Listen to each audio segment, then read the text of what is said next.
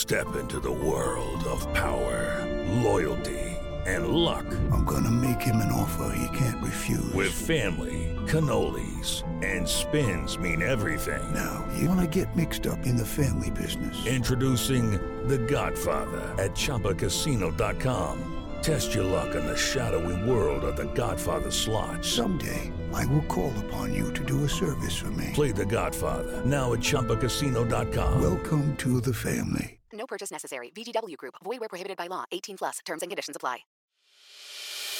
As a longtime foreign correspondent, I've worked in lots of places, but nowhere as important to the world as China. I'm Jane Perlez, former Beijing bureau chief for the New York Times. Join me on my new podcast, Face Off, U.S. versus China, where I'll take you behind the scenes in the tumultuous U.S.-China relationship. Find Face Off wherever you get your podcasts. Judy was boring. Hello. Then Judy discovered ChumbaCasino.com. It's my little escape. Now Judy's the life of the party. Oh, baby, mama's bringing home the bacon. Whoa, take it easy, Judy. The Chumba life is for everybody. So go to ChumbaCasino.com and play over 100 casino-style games. Join today and play for free for your chance to redeem some serious prizes. ChumbaCasino.com. No purchase necessary. Void where prohibited by law. 18 plus terms and conditions apply. See website for details. Hello, everyone. Thank you for listening to Pax Britannica. My name is Wesley Livesey, the host of the History of the Second World War podcast. The topic and its relation to the history of the British Empire needs no introduction. If the First World War was the end of Pax Britannica, the Second would leave the Empire in tatters. My podcast covers the story of the Second World War in mostly chronological order. That means we will be spending more time than perhaps expected on the events before 1939, because to understand the war itself, it is critical to understand how the nations of the world were plunged into a war just 20 years after the Great War ended. It is a story of diplomatic maneuvering, violent conflict, and of course, radical political movements, as the world slid seemingly inexorably towards devastation. If you would like to find out more, you can find History of the Second World War on all major podcasting platforms, or at historyofthe2ndworldwar.com. I now return you to your regularly scheduled programming, mostly because I want to listen to this episode as well.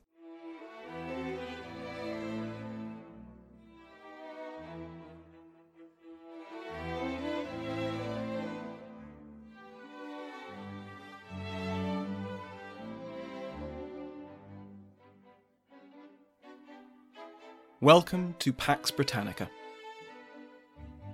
Bonus episode. The prehistory of Maryland.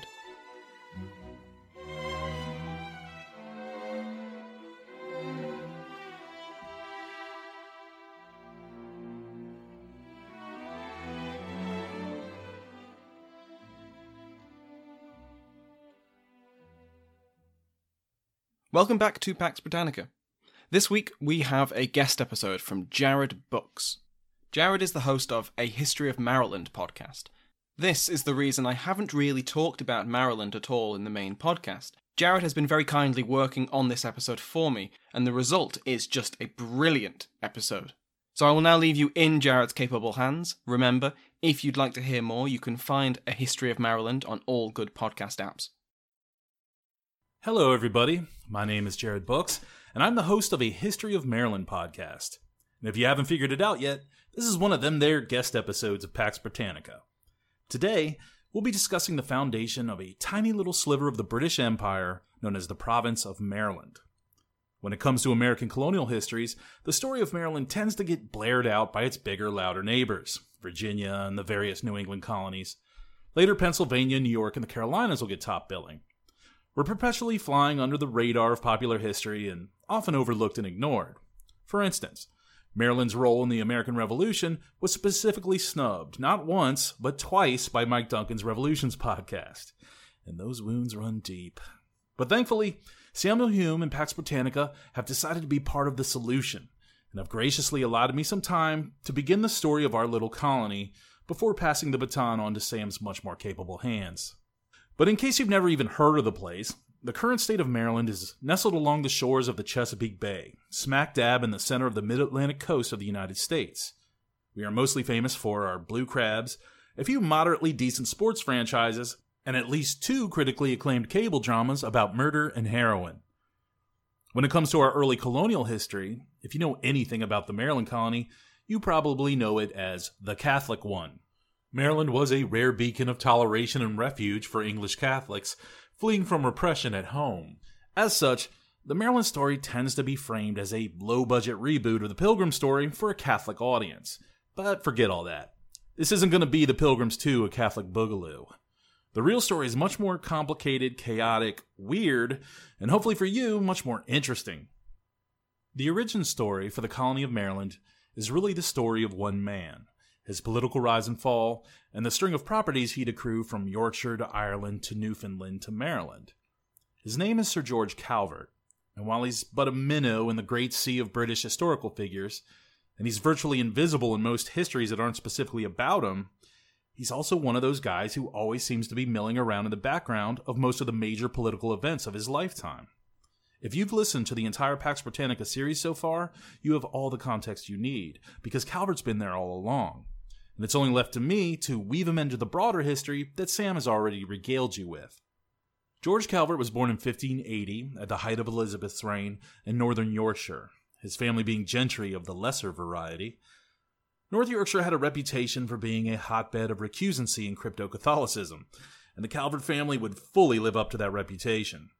Throughout George's childhood, his father, his mother, and later his stepmother would be in and out of trouble with the authorities for their popish persuasions. Eventually, his father would be forced to conform with the Church of England, and the Calvert children would be forced to have a Protestant tutor and receive occasional visits from government agents who'd make sure the kids weren't straying from the righteous path. From this point on, until his open conversion to Catholicism in late 1624, early 1625, Sir George Calvert was a conforming member of the Church of England. There's plenty of historical debate as to just how much he was conforming in his own heart and mind, or when he was out of the public eye, but throughout his college years and his entire political career, he was by all outward appearances a Protestant. He would have to be. Catholics at this time were not able to graduate from university or hold public office in England.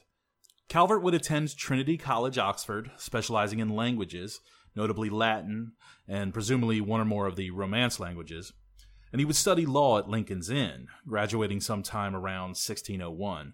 Around 1603, the same year King James VI of Scotland becomes King James I of England, Calvert's metaphorical ship would come in, big time. There are many versions of what happens next, but it seems like Calvert was bumming around Europe after graduation, as you do, when a family connection or friend writes him to see if he could pick up some diplomatic correspondence from the French court and deliver it back to England. Calvert manages to do this without screwing it up, and these letters would be destined for the desk of one Robert Cecil, whom Pax Britannica fans should know well as Secretary of State and Spymaster for both Elizabeth and James, and who will soon become Lord Treasurer, the first Earl of Salisbury, and a whole host of other things. In short, Calvert just got his foot in the door with the second most powerful man in the kingdom. Well, Cecil seemed to have liked the cut of Calvert's jib, and for the next 8 years or so, with Cecil's patronage, George Calvert would accrue jobs, titles, and the odd reversion to an Irish sinecure that would steadily raise him out of his lesser gentry obscurity and bring him closer and closer to the heart of political power in the Kingdom of England. Now, George Calvert was never a big-name, policy-making shot-caller. He never comes close to the political stature of a Warwick or a Pembroke or a Buckingham. He was a clerk, a secretary, a messenger, an observer, and a diplomat. He's the guy getting things signed, sealed, and delivered, climbing the ladder of clerical court positions like Clerk of the Signet in 1609 and Clerk of the Privy Council in 1610.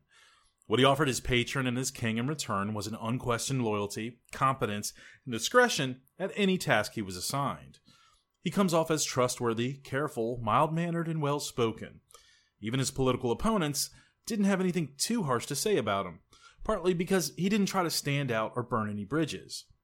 It's best to think of Calvert at this time as just a diligent little worker bee buzzing around rooms full of very powerful men, and as a reliable cog in the bureaucratic machinery of court.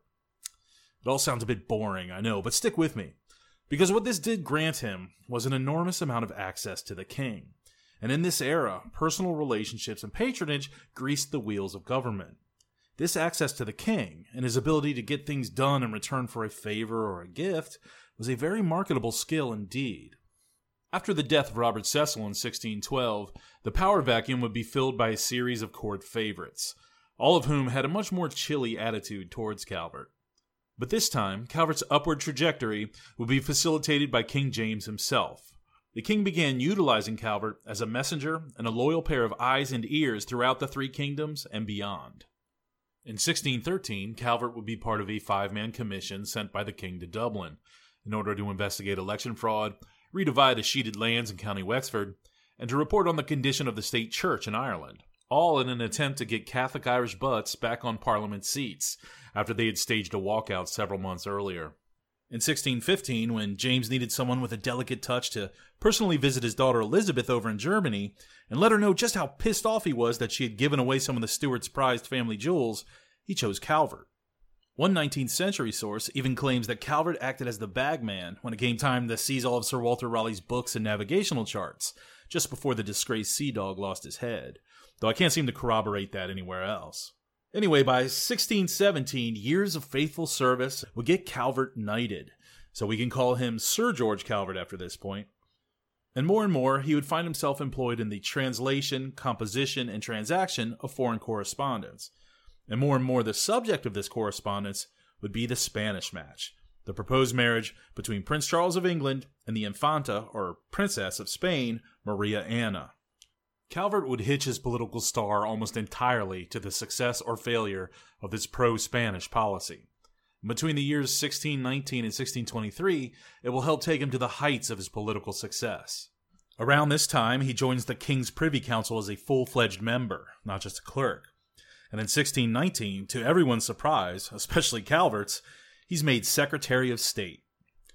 George Villiers, soon to be the Duke of Buckingham, is already the king's favorite and the primary dispenser of patronage in England. So Calvert naturally thought Buckingham had something to do with his appointment. And as a show of thanks, Calvert would give Buckingham the gift of a jewel. And Buckingham would promptly give it back. He had nothing to do with Calvert's promotion, and he'd hint darkly that maybe Calvert was just being set up as a fall guy to take the political bullet if the match didn't work out. The office of Secretary of State was no longer the all-powerful position it had been during the days of William and Robert Cecil. Calvert even had to share the office with 2 successive Buckingham appointees, first Sir Robert Naunton and later Sir Edward Conway, guys who'd enjoy the power and the prestige of the office, while Calvert handled the grunt work and the administrative end of the job. In many ways, he was literally the Secretary of State, but he'd reached the peak of his powers at this time. As you all know, we can't talk about the Spanish match without talking about how wildly unpopular it was amongst most patriotic Protestant Englishmen, and it would fuel a growing list of grievances that would find expression in the fateful Parliament of 1621. King James wanted Calvert to gain a seat in the Commons to try and dilute opposition. To accomplish this, Calvert would seek the help of one of his neighbors in winning a parliamentary election in the contentious bare-knuckle world of Yorkshire politics. This man's name was Thomas Wentworth, someone you'll no doubt be hearing a lot more about in Season 2 of Pax Britannica. And this was the beginning of a close, lifelong friendship between the two men. Now, Wentworth is just about to find himself on the wrong side of the Duke of Buckingham, and will spend years out in the political wilderness, but Calvert will stay loyal to him, and this will pay off for Calvert in the long run. Having won a seat representing Yorkshire, Calvert would dutifully take his place in the Commons as the king's proxy and mouthpiece, and he'd take a beating from his fellow MPs because of it. Calvert would take a beating in his personal life as well. In 1622, his beloved first wife Anne would die from complications with her 11th pregnancy. Of their 10 children, at least 3 would die before Calvert himself, and 2 more just after his own death. But a few children would live to play important roles in the history of the Maryland colony, particularly his eldest son Cecil, named after George's patron, who will become the 2nd Baron of Baltimore and the first proprietor of the Maryland colony. There's also Leonard Calvert, who will not only become the first governor of Maryland and the boots on the ground for the Calvert regime there, he'll also have some of the most amazing hair you will ever see in the early 17th century. Seriously, go Google a picture of Leonard Calvert. He wouldn't look out of place in any early 80s metal band, or driving one of those customized vans with a wizard painted on the side of it. All this centuries before the invention of Aquanet. He is truly one of Maryland's underappreciated cultural treasures. Anyway, to add to Calvert's misery, in 1623, the wheels of the Spanish match were about to come flying off in spectacular fashion. Sick of all the diplomatic dithering and red tape, Buckingham and the Prince hatch a plan to sneak over to Madrid in disguise, pop in unannounced, and just charm the pantaloons off of everyone in the Spanish court. Of course, it's a total fiasco. And by the time the humiliated pair manage to make their way back to England, they are dead set against the Spanish. They'd twist James's arm into calling a new parliament in 1624, and with the help of the pro-war, anti-Spanish faction, they'd effectively snatch the wheel of foreign policy out of the king's hands, for a few months at least. It didn't take Calvert long to realize his career was toast. He was still technically Secretary of State, but he was out of the loop and relegated to babysitting angry Spanish diplomats.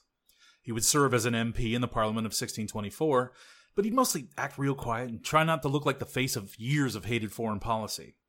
From this vantage point, he'd watch his Spanish party compatriots get taken down one by one. Lord Digby would get thrown under the bus for the fiasco in Madrid. Lionel Cranfield would be impeached, and Calvert's close friend and associate, Francis Coddington, will plummet from favor. So George Calvert knew he had to get out now, before he made himself the next target. Citing poor health, he would arrange the sale of his office in late 1624. And around that same time, we get the first written hints that Calvert had converted to Roman Catholicism. Again, it's all a bit of a historical debate on whether he was secretly Catholic all along and just felt like he no longer had to hide it, or whether he had genuinely conformed to the Church of England all these years until the calamities befalling him led to an agonizing reappraisal of his life and his soul. Either way, from this point on, he would not waver from his faith in the Roman Church, but he would have to develop some pragmatic solutions to operating within a rabidly anti-Catholic English society. So far, we've heard about George Calvert, the mild-mannered bureaucrat and royal stooge. But obviously, there's more to the story, or I wouldn't be here blathering at you. All along, there was another side to the man. The rambling, gambling George Calvert. The dreamer, the schemer, who'd risk it all to achieve his crazy goals. George Calvert, the colonizer. Like many people at the time, he was bewitched by the New World mania that was sweeping England, and the seemingly limitless opportunities for wealth and prestige that could be attained through the new global commerce and colonization. He'd caught the fever early on, investing in the Virginia Company way back in 1609, and he'd make a profitable investment in the East India Company a few years later. Depending on what source you read, he potentially had an interest in just about every English colonial venture going. The true basis of wealth, security, and status at this time was land, a fact that would have been keenly felt by the son of landless gentry. And like everyone else seeking security and upward mobility, Calvert would spend his career collecting as much property as possible. Through grants from the king and outright purchase, he would acquire 2 manors in his birthplace of Yorkshire. Despite the fact that he'd lived most of his life in London, it's the social and legal structure of the Yorkshire manor that Calvert would export to his overseas colonies and estates. And the adoption of this manorial system helps explain 2 important and seemingly contradictory aspects of Maryland. On the one hand, there is an autocratic, hierarchical, almost quasi-feudal social structure, with the benevolent lord at the top of the social pyramid offering protection and security to the loyal servants, craftsmen, and tenants beneath him, who in turn toil away happily to make the manor as productive as possible, and everybody benefits. That's the ideal anyway. But the manorial system would also become one of Calvert's pragmatic solutions for facilitating a sort of de facto religious freedom. Manors were part of the reason a Catholic underground was able to hold on as long as it did in the north of England. There's usually a physical distance between the manor lord and the central government. A manor lord usually has enough money to afford recusancy fines, and they may even have a noble title that insulates them from prosecution. The manor is a self-reliant, self-contained, insular, and cellular society. They even had their own court systems, so it was much easier to practice a forbidden faith there, far away from prying eyes. Soon enough, Calvert's land acquisitions would go beyond the shores of England. Over in County Longford, Ireland, King James would exercise a dodgy, centuries-old claim to the lands of the O'Farrells, and then divvy up the loot as patronage to his loyal servants. Sir George Calvert would be the recipient of 2 estates there, one of which was called Baltimore, and that will become important later. Meanwhile, in 1620, a sea captain named Richard Whitbourne would pen a new book called A Discovery and Discourse of Newfoundland. His book, like so many early tracts about the New World, was essentially advertising for investment capital. He raves about the fertility of Newfoundland soil, the mildness of its winters, the abundance of fish and game, and its mermaids. Yes, he claims to have seen a mermaid in St. John's Harbor. Now, fishermen from all over Western Europe had been setting up seasonal, semi-permanent settlements in Newfoundland for decades by this point. But Whitbourne hoped for the full backing of the English crown to make a serious attempt at colonization and developing the island's resources, with himself playing a governing role, of course. Whitbourne, book in hand, would approach the King's Privy Council and make his pitch. The crown was way too broke to invest in the scheme, but a few members of the council took the bait and invested their own private money, one of which would be Sir George Calvert, who purchased a swath of land along the southern shore of Newfoundland's Avalon Peninsula. And thus was born the Avalon Colony, which will end up being an experimental dry run for Maryland, where some hard lessons would be learned. Calvert would hire his own sea captain, Edward Wynne, to act as governor, and between the years 1621 and 1624, he would personally finance the building of a large stone house, some modest fortifications, and presumably the other buildings, livestock, and materials needed to start a fully working manor in Newfoundland. Only a few letters survive, written from Wynne to Calvert, but they're almost entirely optimistic and positive. Everything's coming along great. Everything's going way better than expected. Send more money, supplies, and people. With nothing but positive news coming back, Calvert invested more and more, and he'd send somewhere between 30 or 40 colonists to Avalon over this time period. While Calvert might seem almost timidly cautious at court, he could be downright ferocious when protecting his personal colonial interests. During the Parliament of 1621, he'd lead the attack against those MPs who wanted to make Newfoundland's waters and shores into a commons for English fishermen. He'd make deals with known pirates, offering a pardon in return for the pirates protecting his colony. And at the height of his powers in 1623, Calvert even tried to lay legal claim to the entire island of Newfoundland. King James wasn't going to allow that, but he did grant Calvert a royal charter, officially creating the province of Avalon. And as proprietor of the colony, the charter granted Calvert extraordinary powers. The Avalon Charter of 1623 and the Maryland Charter of 1632 are virtually identical, so I'd like to take a few minutes to describe the weird quasi-feudal constitution on which the Maryland colony would be based. Maryland would be a proprietary colony, meaning it was granted by the king to an individual, as opposed to a joint stock colony run by companies or a crown colony run directly by a royal council. The Lord Proprietor is the supreme ruler of their colony, though they are ultimately subject to the king and technically English law. Avalon, and later Maryland, will take this even further. Their charters will contain a Bishop of Durham clause, which establishes them as a palatinate. And a palatinate is an old medieval construct. Historically, the counties palatine were fiefdoms set up in lawless border areas, whose lords were granted king-like levels of power and autonomy over their jurisdiction. These were the front lines of any border disputes, and they needed the leeway to react quickly to any raids or incursions without waiting for the king. And it was a tough gig. Granting all this power incentivized the lords to do the job and privatized all of the costs. A few of these counties had existed in England since the Norman conquest, the most famous being the Bishopric of Durham on the border of Scotland. By the reign of Henry VIII, England is centralizing, and the counties palatine are all but stripped of their independence. But the Stuart kings would help resurrect and repurpose the concept to be used on their new colonial borderlands. The Maryland Charter grants the Lord Proprietor any and all powers the Bishop of Durham ever had. And to give you a flavor of what this entails, here's a quote from William H. Brown's George Calvert and Cecilius Calvert that sums it up nicely.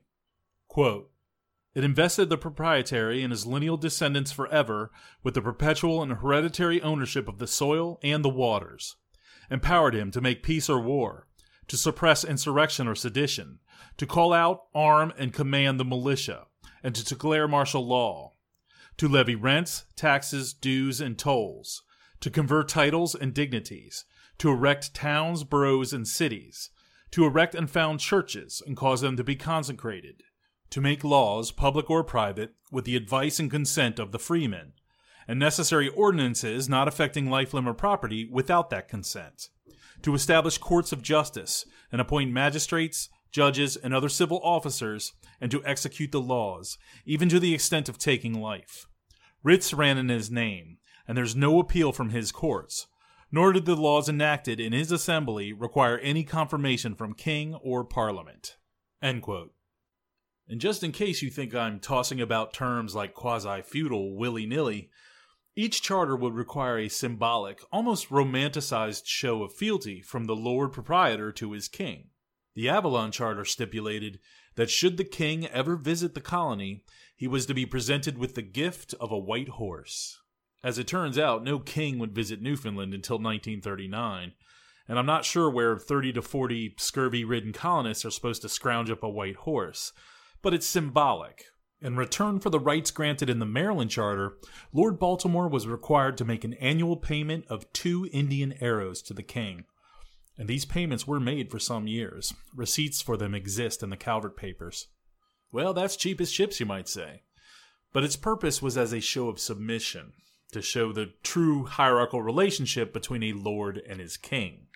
Proprietary colonies would be popular with the Stuart kings. It's a cheap form of patronage that seeds the British Empire with a very royalist social model, run by retainers who were loyal directly to the king. Particularly after the Restoration, proprietary colonies would proliferate, and more charters would contain things like Bishop of Durham clauses. But Avalon and Maryland were 2 of the earliest in North America. And what's really remarkable is that these vast powers were granted to a known Catholic. Far from being disgraced after stepping down as Secretary of State, Calvert was risen into the Irish peerage by King James. In early 1625, Sir George Calvert was created the first Baron of Baltimore, and his peerage name is generally believed to have come from his estate in County Longford, not from the fishing village of Baltimore way down in County Cork. He also retained his place in the King's Privy Council. One of Lord Baltimore's first actions would be to get the religious restrictions lifted off of his Irish estates. He then set about organizing a voyage to Avalon to install a Catholic knight and soldier of fortune named Sir Arthur Aston as the new governor there. And for you students of Irish history, this is the father of the more famous Sir Arthur Aston, who gets beaten to death with his own wooden leg at Drogheda. The death of King James in March 1625 would dampen Calvert's plans somewhat. Catholics of any rank were barred from attending King James's funeral, and Calvert would lose his place in the Privy Council after politely declining to give an oath of supremacy to King Charles. On the matter of oaths, moderate English Catholics like Sir George Calvert were fine giving a modified version of the Oath of Allegiance. They had no problem swearing allegiance to the king as their temporal lord. Oaths of supremacy, which declared the king as the head of the church, well, even moderate Catholics couldn't really wiggle around that. The head of the church was the Pope. Calvert couldn't give an oath of supremacy, not if he wanted to stay true to his religious principles, and not if he wanted to maintain any street cred with the community of English and Irish Catholics he was now immersing himself in. For his part, King Charles took it well, and commended Calvert for his honesty. Then the new king proceeded to confirm Calvert's charters and grants, as well as to grant him and his family passage into Ireland. Charles would even provide Calvert with a ship to ferry Sir Arthur Aston over to Avalon, under the stipulation that Aston would bring back some elks and some hawks for the king. And all this is fairly extraordinary. Not only is this happening during an outbreak of the plague when travel was on lockdown, the king is allowing a notoriously pro-Spanish Catholic Lord Proprietor to install a Catholic governor in a far-off colony, all while England is ramping up for war with Spain. I think this underscores the trust the crown had for Calvert despite his conversion, and Charles could probably do the math. Here's a loyal subject spending thousands of pounds sterling of his own money in an effort to expand the king's domains overseas. So in mid-1625, Sir Arthur Aston would set sail for Avalon, while Calvert and his family crossed over into Ireland. When Sir George Calvert reappears in the historical record in September of the same year, he has purchased land in County Wexford and settled down with a new wife, Joan, the First Lady Baltimore. Calvert would spend the next couple of years in County Wexford, putting down roots, building up his estates, and marrying off daughters into the local Catholic gentry and lesser nobility. Residing in Ireland put him at arm's length from the political turmoil going on in England between the Crown and the Parliament. But Calvert would maintain his old role as a loyal pair of eyes and ears for the king, and he was still reporting to Buckingham on topics such as Charles' scheme to raise an army in Ireland.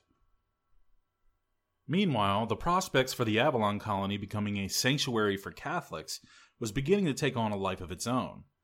Before he left for Ireland, Calvert had sought the help of a Father Simon Stock in attaining the services of a Catholic priest willing to go to Newfoundland with Sir Arthur Aston. Stock was a member of the Order of Discalced Carmelite Priests, who currently resided in the Spanish Embassy in London. He had been Spanish Ambassador Gondomar's confessor, and Calvert likely met Stock via these Spanish diplomatic circles. Father Simon harbored grand ambitions of founding his own Carmelite school on the continent, and he latched onto Avalon as a project that would get him noticed by higher-ups in the church. Well, he got nowhere among the leadership of his own order, so he decided to go over their heads and write directly to Rome. Just a few years earlier, the Pope had created an organization known as the Propaganda Fide. It was meant as a sort of central intelligence hub, gathering as much information as possible on those areas of the world where the Roman Church was struggling to gain a foothold. So when they start getting letters from a monk in London about the dire need to send priests to Newfoundland now before all North America is lost to the heathens, the Propaganda Fide stood up and took notice. And soon, Stock's letters about Calvert's little colony are being read to His Holiness Pope Urban VIII himself. Faster than you can say 10 Hail Marys, Propaganda commands the head of the Carmelite order to smuggle 2 priests into England and to get them on that ship to Avalon. The Carmelite order would dispatch 2 priests to England, but they drag their feet and take months to arrive. By that time, Aston had already sailed. What's worse, these priests weren't there to save souls in Newfoundland. They were there to replace Simon Stock as the head of the Carmelite mission in England. All the while, Stock was being undermined by his own order, who were now writing their own letters to Propaganda, downplaying the necessity and the viability of sending priests to Avalon. But just to show they weren't standing in the way of the Pope's wishes, they offered up the perfect candidate to be sent there, Father Simon Stock. This was his baby, who better to go? Stock would refuse. He was more of an idea guy, I guess. But having been outmaneuvered, he'd gradually lose interest in Avalon. So just finding a Catholic priest willing to go to a far-off English colony was going to be an issue, and there's a history to this being a problem. So George Calvert wasn't the first guy to think of establishing an English colony for Catholics. It's not even the first time Newfoundland was picked as the location. Some Catholic nobles began floating around capital to create one during the reign of Elizabeth, but she put an end to it the second she found out about it. Later attempts would be kiboshed not by English Protestants, but by church authorities in Rome. They felt risky, pie-in-the-sky colonial adventures took important resources away from the more important mission of converting England back to Catholicism. But after decades of failure and the counterproductive backlashes caused by the Spanish Armada and the Gunpowder Plot, the idea that England could be swung back to the old religion looked more and more like a pipe dream. Many English Catholics began to see toleration as a more realistic and achievable goal. Moderate Catholics wanted to prove they were loyal Englishmen first and foremost, ones who were just trying to carve out a space where they could worship freely, even if it required them to be discreet and low-key about that worship. So George Calvert is the embodiment of this reserved approach. So it's ironic that fate would soon draw him into an alliance with the most hardcore Catholic faction operating in England, or anywhere else. I mean, of course, the Society of Jesus, better known as the Jesuits. That's a few years in the future, however. Back in early 1627, fate would embroil Calvert in more temporal concerns. He would receive a summons from Buckingham, pulling him out of his retirement in Ireland and hurling him back into the intrigues of court in England. The war with Spain was going poorly, to say the least, and England were on the cusp of starting a new war with their supposed allies in this whole affair, France. Buckingham wanted to end the war with Spain, and he wanted to do it discreetly. Suddenly, Calvert's years of dealing with Spanish diplomacy were seen as a good thing. Before he knew it, he was being whisked along in a carriage with Buckingham to attend a meeting of the minds on how to extricate themselves from this conflict. As for peace with Spain, nothing would come of it. The war drags on for 3 more years. But this wouldn't be a wasted trip for Calvert. Spending a few months back in the orbit of the king and the duke allows Calvert access to patronage. In this case, £1,000 a year stipend from a silk monopoly. And he was also able to expedite a new voyage to Avalon, despite most ships in England being reserved for the war effort. Sir Arthur Aston returned to England in 1626 after having wintered in Avalon. Initially, he intended to return to Calvert's colony, but chose instead to accompany the Duke of Buckingham on his glorious expedition to the Ile de Ré. Unfortunately for Aston, he'd perish there, along with thousands of other Englishmen. So at this point, Calvert was determined to go himself to Avalon. He had known for years that his investments weren't reaping the rewards he had been promised, and for his colonial endeavors to succeed, they needed his personal attention. It's a fairly rare phenomenon that proprietors actually go to live in their own colonies, partly because it's so uncomfortable and dangerous. Calvert would admit as much in a letter to his BFF, Thomas Wentworth.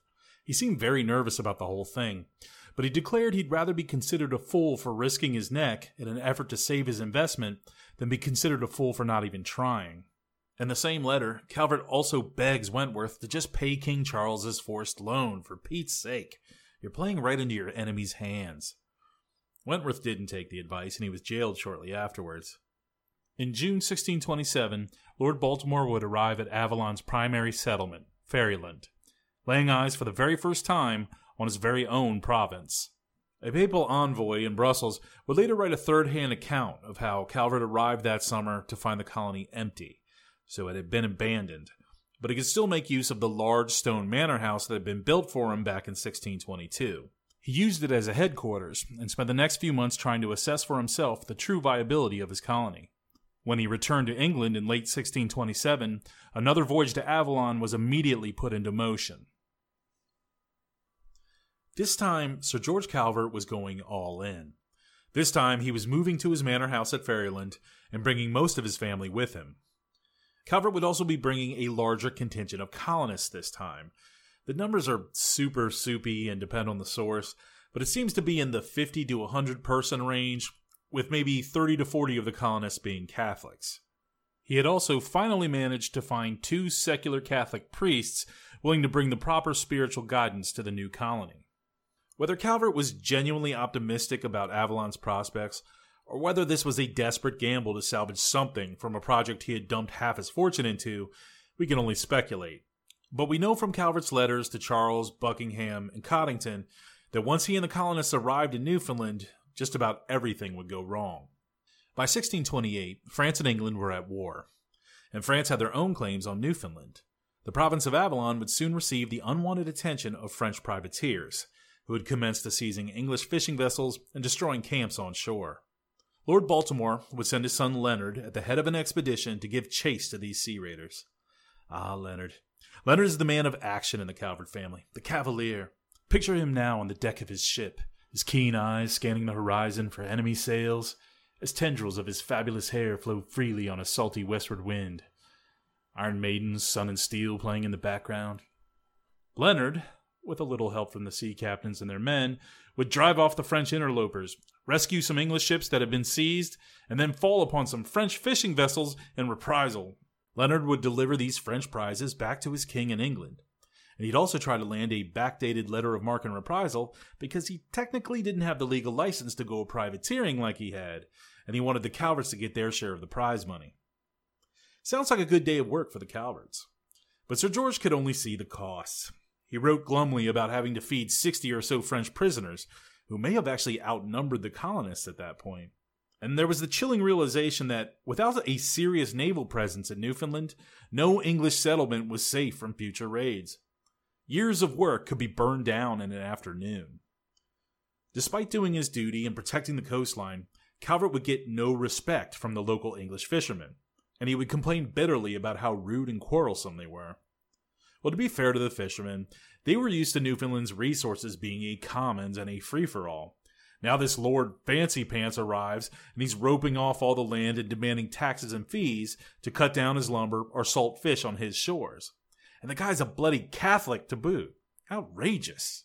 Which brings us to religion. We all knew that was going to be an issue, didn't we? All of the English settlements on Newfoundland, including Calvert's, are predominantly Protestant. Since the days when Calvert himself was a Protestant, he had sent Protestant ministers to Avalon to look after the flock. When he arrives with 2 Catholic priests in 1628, there's already a Protestant preacher in the area, a Reverend Erasmus Sturton, and things go about as well as you can imagine. Now, Calvert does the Calvert thing when it comes to religion. He tries to be fair and walk the tightrope over the middle ground, and generally pretend that we can all just get along despite our differences. And by doing so, he manages to piss everybody off. Reverend Sturton kicks up such a fuss about Catholic Mass being performed out in the open that Calvert has to banish him from the colony. The Reverend returns to England and continues railing against Calvert and the Catholics of Avalon, even claiming that the children of Protestants are being converted against their will. Meanwhile, in Rome, the Propaganda Fide is receiving alarming reports, presumably from irate Catholics, that Calvert is allowing Protestants to hold services in one side of his house while Catholics worship in the other. Allowing heretics to worship in the same building is expressly against the laws of the church at this point. Toleration is not a popular concept in 1628, nor will it be a popular concept in 1634, when Maryland is first settled. The final nail in the Avalon dream, however, will come in the form of winter, which, as Calvert finds out, lasts half the year in Newfoundland. His grand manor house became a hospital, as half the colony went down with illness, thought now to be scurvy or some form of malnutrition, and at least 9 or 10 colonists would die. The brutal winter of 1628-1629 had finally relieved Calvert of any remaining illusions. He had gambled on Avalon, and he'd lost. Cecil Calvert will later claim his father squandered 20 to 25,000 pounds trying to colonize Newfoundland. Not as dear a price as the 50,000 pounds Sir Walter Raleigh would lose on his colonial boondoggles, but it's still a ruinous sum for someone of Calvert's means. The loss of time, effort, and money was bad enough. The loss of face could be worse. In a letter to Wentworth, Calvert worries about the laughs that will be had at his expense back at court. And what of the king? Calvert had promised to expand the crown's domains and bring honor to King Charles, and he'd failed. The fact that Calvert could operate with impunity within the English system, despite his Catholicism, hinged heavily on the prestige and value he retained in the eyes of his king. He wrote an apologetic letter to his sovereign and asked for just one more chance to roll the dice, this time in Virginia, where Calvert was hoping to raise tobacco. After sending their kids back to England and Ireland, Lord and Lady Baltimore departed Avalon and headed for the warmer climes of the Virginia colony. In their haste to leave before another winter trapped them in Newfoundland, they would miss the reply letter from their king, wherein Charles would suggest that maybe Calvert wasn't cut out for this whole colonization business. As for his honor and station in England, he had nothing to worry about. Just come on home, George. You'll be fine. I'll take care of you. Lord Baltimore's time in Avalon also coincided with a sea change in the power dynamics of the English court. On August 23, 1628, the Duke of Buckingham was murdered. And ironically, Calvert's last letter to Buckingham was dated a few days after the Duke had been killed. One side effect of the Duke's assassination was that suddenly all of this royal patronage was freed up, and men that the Duke had been keeping down were free to rise. Two of the greatest beneficiaries of the Duke's misfortune would be Thomas Wentworth and Francis Coddington. Sir George Calvert suddenly had two very close friends in the highest echelons of court, and he was going to need them, because he was about to make a whole bunch of enemies. Lord and Lady Baltimore arrived in Virginia in late September of 1629. Despite the novelty of such a distinguished man of the peerage arriving in such a far-flung dominion, Calvert's reception would be less than auspicious. He immediately faced a wall of barely disguised hostility, as well as some overt hostility too, in the case of one Virginian who blocked Calvert's path in the street and threatened him with violence. What was up? Well, there's some history there. Back in 1624, after years of virtual bankruptcy and a Powhatan massacre that killed hundreds of settlers, King James revoked the Virginia Company's charter. Virginia would now be a royal colony run by a royally appointed Council for Virginia. Sir George Calvert, who was then Secretary of State, was very involved in this process. The Virginia colony is riven with factions, those who were hitched to the old Virginia Company, as well as those who never wanted to see the company resume control over the colony. There's factions within these factions, and they're all represented by powerful men on both sides of the Atlantic. One thing most of them had in common, though, was a resentment for the arbitrary power of the Royal Council for Virginia. And suddenly, one of its architects shows up unannounced in Jamestown. There was a lot at stake here. The old Virginia Company grant included half the east coast of North America. Even though that charter had been revoked, many Virginians still assumed they had some legal right to everything from modern Pennsylvania down to Georgia. Enter Lord Baltimore, who openly expresses his desire to plant and dwell somewhere within those boundaries. If Calvert were allowed to stay within the borders of the Virginia colony proper, he would instantly represent a new and powerful faction with close personal connections to the royal council. If he were granted his own charter to the unsettled lands just north or south of Virginia, he would represent a challenge to the claims some powerful Virginians felt they already had over these territories. One of these powerful Virginians will come to haunt the nightmares of the Calvert family for decades, and will wage a tenacious and at times bloody personal war against them, and that starts here in the fall of 1629. His name is William Claiborne, and his faction currently holds sway over the levers of power in Virginia. They decide immediately that Lord Baltimore has to go, and they have a very easy method in which to accomplish this. They'll just force him to give oaths of allegiance and supremacy. As we know, for Calvert, the oath of allegiance is doable. The oath of supremacy, not so much. So he's unceremoniously ordered to leave Virginia at the earliest opportunity. Lady Baltimore, however, will be staying in Virginia for the time being. No specific reason is given for this. Either Calvert thought he'd be right back with a letter from the king telling Virginia's governor to stuff it, or perhaps she was sick or with child and couldn't make the voyage at this point. Upon returning to England, Calvert would meet with King Charles on the subject of getting a new charter granted to him, this time in some unsettled portion of the old Virginia territory. The king ultimately accepted this proposal, but he would specifically forbid Calvert from leaving England to personally oversee settlement. Charles would claim that he was concerned about Calvert's health, but it's just as likely the king didn't want Calvert stirring up any more Virginian hornets' nests. Well, it was all a bit late for that. William Claiborne knew what Calvert was up to and traveled to England himself to begin the process of fighting the new Calvert grant every step of the way.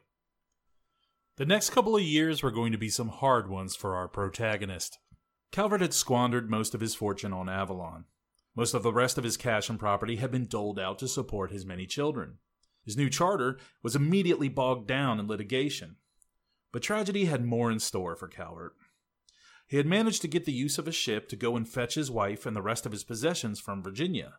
On the return trip, just off the coast of England or Ireland, sources differ, the ship foundered. Joan Calvert, the First Lady Baltimore, and any children she may have had with her at the time, drowned. And Calvert's collection of silver plate, which was the way you stored your portable wealth at the time, sank to the bottom. He was emotionally and financially ruined. Friends of his passed letters around, worrying about his mental and physical health, and the sums of money he was borrowing that he couldn't pay back. Calvert was depending on this new colonial grant to save his reputation and his fortunes, and he was depending on his friends and his king to advance his cause in court. Without the help of Thomas Wentworth and Francis Cottington, the new charter would have been smothered by the Virginians. Without the goodwill of the king, Calvert could never have been granted the sweeping authority required to protect Catholics from English law. He knew who buttered his bread, and in 1631 he'd hoist the Royalist flag high, penning a pamphlet that attacked both the religious and political presumptions of Puritans, and that defended King James's pro-Spanish policy back in the early 1620s. England and Spain had finally concluded peace in 1630, and the Spanish party in England were once again on the rise. Had George Calvert survived to see the English Civil Wars, there's little doubt which side he would have been on. He would also get himself involved in a controversy that was raging in the English Catholic underground. There had long been jurisdictional disputes between the secular clergy, who represented the Catholic Church hierarchy, and the regular clergy, who represented the monastic orders like the Carmelites, Franciscans, or the Jesuits. It was the regular clergy who had had the most success in keeping Catholicism alive in England. They had attached themselves to the Catholic gentry and nobility who could afford to house and hide the priests from the authorities. The secular clergy had long been jealous of this arrangement. They felt themselves the legitimate dispensers of the sacraments, and they had been shriveling on the vine in England for some time. This would all be brought to a head between the years 1625 and 1631, after Archpriest Richard Smith begins trying to style himself as a genuine Catholic bishop in England.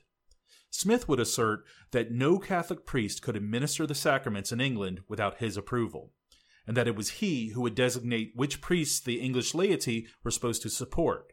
In other words, they would now be supporting the secular priests and doing what he said.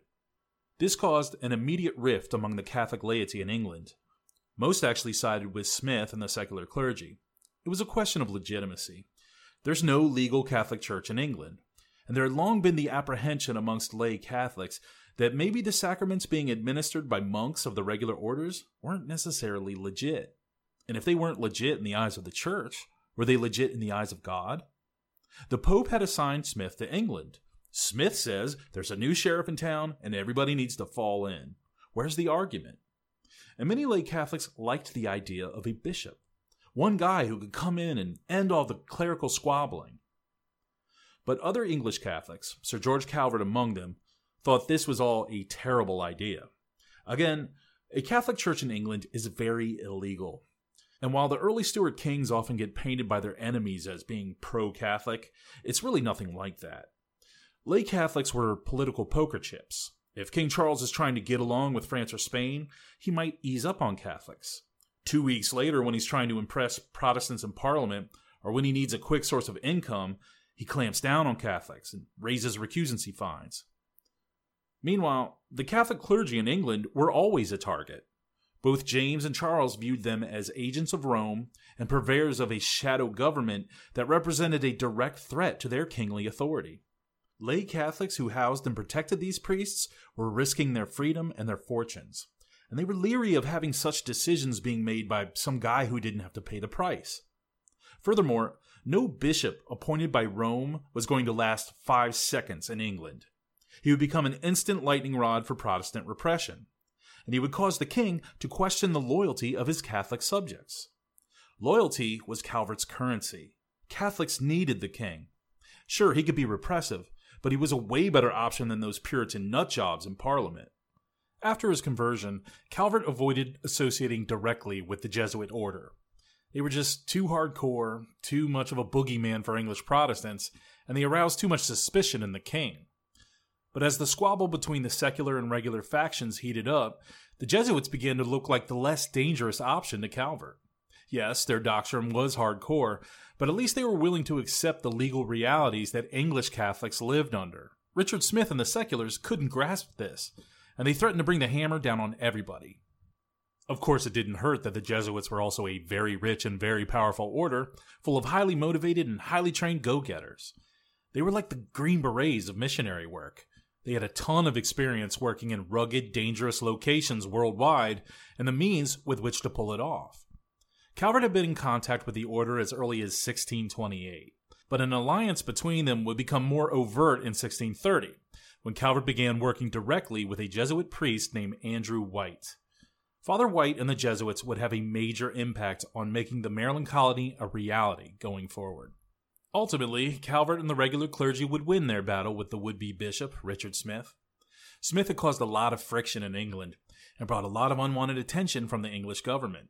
Eventually, an irritated pope made it clear to Smith that he would not back him to the full extent of his ambitions, and Smith would depart England for France in 1631 to join the household of Cardinal Richelieu. After a hard slog, Calvert was also seeing progress in the legal battle for his new charter. At the last minute, he was forced to change the location of his grant. His new colony was originally supposed to be located south of the James River in Virginia, but Claiborne and Company screamed bloody murder that they were building sugar plantations there, so Calvert agreed to move to a less coveted area north of the Potomac. The Virginians still complained bitterly, but this time the location stuck. All that was left was to name the new colony. Something meaningful, something timeless, something that just rolls off the tongue. And Calvert had the perfect name for his new province across the ocean. Crescentia, land of crescents. It's an obsolete term meaning growth or expansion. That's what Calvert wanted to call it anyway, but he was an astute enough courtier to leave that part of the charter blank and let the king have a go at it. And eventually, they would decide on Terra Mariae, or Maryland, in honor of King Charles's French Catholic wife, Queen Henrietta Maria. By April of 1632, the Maryland Charter was all but complete, granting Sir George Calvert all of the same sweeping powers and privileges that the Avalon Charter had granted him in Newfoundland. It would be his very own Palatinate on the Potomac. It just had to be rubber-stamped by a privy council full of Calvert's friends, and it was his. And just weeks before reaching that finishing line, Calvert died. He was 52 years old, and his body was broken by the stresses and strains of his life. The baton would be passed to George's first son and heir, Cecil Calvert, who was now the second Baron of Baltimore. It was he who was granted the Maryland Charter and who would reign as the first proprietor of the Maryland colony. There was still a lot of heavy lifting to do to make Maryland a reality, and Cecil didn't have the years of experience in government or the phone book full of powerful personal connections that his father had. But he manages to pull it off, and he manages to learn from a few of his father's mistakes. Maryland, unlike Avalon, will not just be a Calvert affair. Cecil realized he needed to spread the risk. He'd bring on board men like Thomas Cornwallis, Robert Winter, Jerome Hawley, and John Lugar, and many others, who would not only invest and plant in the colony, but would actively advertise and recruit for it. The ideal of Maryland would be packaged and sold, mainly to the second sons of the gentry and lesser nobility. They couldn't inherit their family land in England, but they could buy large expanses of it in Maryland for cheap. In short, Cecil Calvert was trying to export an upscale version of the English countryside to North America.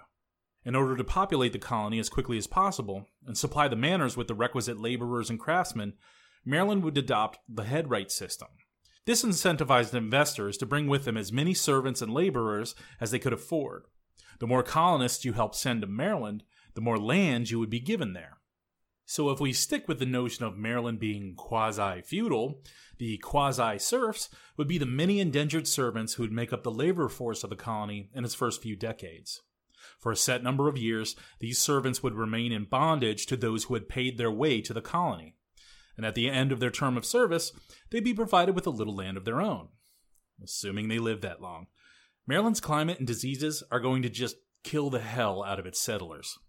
As for religion, there was an overtly missionary flavor to the stated goals of the colony, but nothing specifically Catholic. Instead, it ambiguously focused on bringing Christianity to the savages. Their term, not mine. This noble quest to save the natives from themselves was really played up, both in the charter and in the advertising for Maryland. Because while it might seem like a conceited and destructive cultural paternalism to us today, it was the morally unassailable height of selfless philanthropy at the time, and it was good PR. At the very least, I guess you could say it tacitly admits that people were already living in the Maryland territory. People had been moving in and out of the area for thousands of years. There was actually a fairly complex Native American geopolitical landscape within the arbitrary boundaries of the charter. There were many Algonquin-speaking tribes along the shores and rivers of the Chesapeake. Remnants of the Powhatan Confederacy were being pushed into the region by the expansion of the Virginians. And moving down from the north, there were the Susquehannock, a tribe with a fearsome reputation, not only among the European settlers, but among the other native groups. Maryland's colonizers knew very little about any of this, apart from a few scraps of info from Virginian sources, like the writings of John Smith. While they expounded the lofty goal of converting to Indians, the interaction with the natives that Cecil was really excited about was trade, particularly the fur trade. He was literally banking on it being a viable source of revenue for the proprietorship. Advertising Maryland as a haven for Catholics was necessarily kept selective and circumspect. Demographic and political realities virtually assured that the majority of settlers traveling to Maryland would be Protestant. The last thing Cecil Calvert wanted to do was to alienate or aggravate these people on religious grounds. They were necessary, not only for his colony's economic success, but they provided cover from those who would inevitably claim that Maryland was a colony of Rome and not England. Cecil would adopt his father's reserved, non-confrontational approach to religion. For years in Maryland, the official Calvert proprietary line would be first and foremost, pretend religion isn't an issue. Don't shine a light on it, de-escalate. And if there's a legal barrier, try to flow gently around it. Father Andrew White and the Jesuits would be major investors and advertisers for the colony. They would also be among the first and most successful colonists there. But Calvert's government would not officially recognize or promote the Jesuit order or any of their agendas within Maryland's borders. Instead, the Jesuit priests were considered to be individual landed gentlemen, just like anybody else. The Maryland Charter only allowed the proprietor to build and consecrate Anglican churches. So Cecil's loophole would be to create a sort of de facto separation of church and state. His government just wouldn't build any churches. It was left to private individuals to do that, whether they be Protestants or landed gentlemen who just happened to be Jesuit priests. Cecil gave written instructions to the Catholic colonists first voyaging to Maryland to keep Catholic worship on the DL. Do nothing to incite the Protestants. The Maryland colony would be known for its religious toleration, but it was toleration in a very intolerant 17th century context. An explicitly warm and fuzzy ethos of live and let live as long as you don't hurt anybody will have to wait for the Rhode Island and Providence plantations. And even they didn't actually have any Catholics to be tolerant to. There was a popular English fear and hatred towards Catholics, and English law was weaponized against them. This forced the Calverts to walk a very delicate line. In modern America, freedom of conscience goes hand in hand with freedom of speech. It was the opposite in Maryland. Their laws of toleration explicitly banned defaming anyone's religion, which in practice meant Catholics could not say anything bad about Protestantism or the Church of England, or else they would be punished by their mostly Catholic government. There was no way the Calvert government were going to go after Protestants talking smack about the Pope. That was a national pastime in Protestant England, and Cecil wasn't about to give the mother country and his sister colonies any religious pretext in which to be outraged and pull the plug on his hard-won charter. None of this really mollified Calvert's enemies. The closer Cecil came to sending his first boatload of settlers overseas, the more fear-mongering there was about a colony of papist traitors who are going to hoist a Spanish flag the second they landed in the New World. It had been Cecil's intention all along to, like his father, travel himself to his colony. But the sustained legal attacks against his grant made this impossible. He had to stay in England and fight for Maryland's interests. This, too, would have major ramifications for the Maryland colony, because while technically his word was tantamount to law in Maryland, an ocean would separate him from the true levers of power there. Instead, he would have to rely on his brother Leonard, now officially the governor of the Maryland colony, to enact his will on the ground and finally make their father's crazy colonial dreams a reality. I hope that by relating the story of Sir George Calvert, I have shown what a long, winding, difficult road it was for history to wind up with Maryland, and that I've underscored a few factors that will help make the province of Maryland weird and interesting. But today's episode, it's just the prequel. The real story begins when the rubber meets the road. In late November of 1633, two ships, the Ark and Dove, set sail with the first batch of settlers destined to create a new colony on the Chesapeake. What do the Claiborne faction of Virginia have in store for this new colony? What are the natives going to be like? Will the Lord Proprietor be able to enjoy his king-like authority in Maryland when the king's own authority in England is already in question? Will the Calvert brand of religious toleration satisfy Protestants or Catholics? Will the Jesuits play along with just acting like landed gentlemen? How will a new colony with a tobacco-based economy affect the already volatile world tobacco market? What happens to the Commonwealth ideal of the manorial system when chattel slavery becomes a more viable source of labor? Well, the answer to those questions lie in future installments of Pax Britannica. But I'll give you a hint. The Maryland colony is just a little over a decade away from a period in our history known as the Plundering Time, and you're not going to want to miss that. If you're interested in researching this subject yourself, check out John D. Krugler's English and Catholic, The Lord's Baltimore in the 17th Century. There's no better book out there on the Calverts. If you want the most comprehensive source on the Avalon colony and the story of Father Simon Stock, check out Luca Cognola's The Coldest Harbor of the Land. Tobacco or Codfish, Lord Baltimore Makes His Choice, is a transcription and study of one of Calvert's letters from Avalon. It has very extensive notes in the back of the book that are worth a gander, especially if you're interested in Calvert genealogy. And for a more ecclesiastical angle, be sure to check out History of the Society of Jesus in North America by Thomas Aloysius Hughes.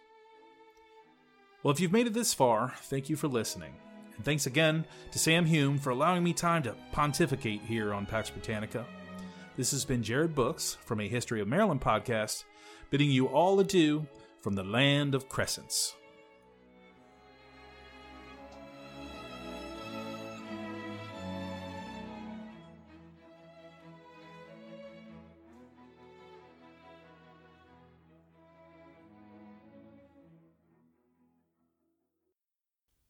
Hi, I'm Matt Albers, host of the Pirate History Podcast. The men and women of the golden age of piracy are some of the most infamous and often misunderstood characters in all of human history. You know their names: Captain Morgan, Anne Bonny, Henry Avery, Mary Read, Captain Kidd, Blackbeard. But do you know their stories, their real stories? Every week over on the Pirate History Podcast, we explore the real lives of these pirates. We examine what made these pirates sail the high seas in search of plunder and adventure and revenge. The real stories are a lot more complex and a lot more interesting than the stories most of us have been told. If you'd like to hear the stories of the real men and women who went on the account and sailed under the black flag, join us on the Pirate History Podcast. It is Ryan here, and I have a question for you. What do you do when you win? Like, are you a fist pumper, a woo-hooer, a hand clapper, a high-fiver? I kind of like the high-five, but if you want to hone in on those winning moves, check out Chumba Casino. At ChumbaCasino.com, choose from hundreds of social casino-style games for your chance to redeem serious cash prizes. There are new game releases weekly, plus free daily bonuses, so don't wait. Start having the most fun ever at ChumbaCasino.com. No purchase necessary. VGW. Void where prohibited by law. See terms and conditions. 18+. Let Mysteries at Midnight be your destination for detective whodunits and captivating mystery stories. You'll hear classic stories like Sherlock Holmes, Agatha Christie's Poirot, and short tales from H.G. Wells, Charles Dickens, Edgar Allan Poe, and others. I'm Christopher, and I read these classic stories in the soothing style of a bedtime story, so you can listen to them in bed when you drift off to sleep. Search for Mysteries at Midnight on Apple Podcasts, Spotify, or your favourite podcast app, and follow and subscribe so you don't miss out on new episodes.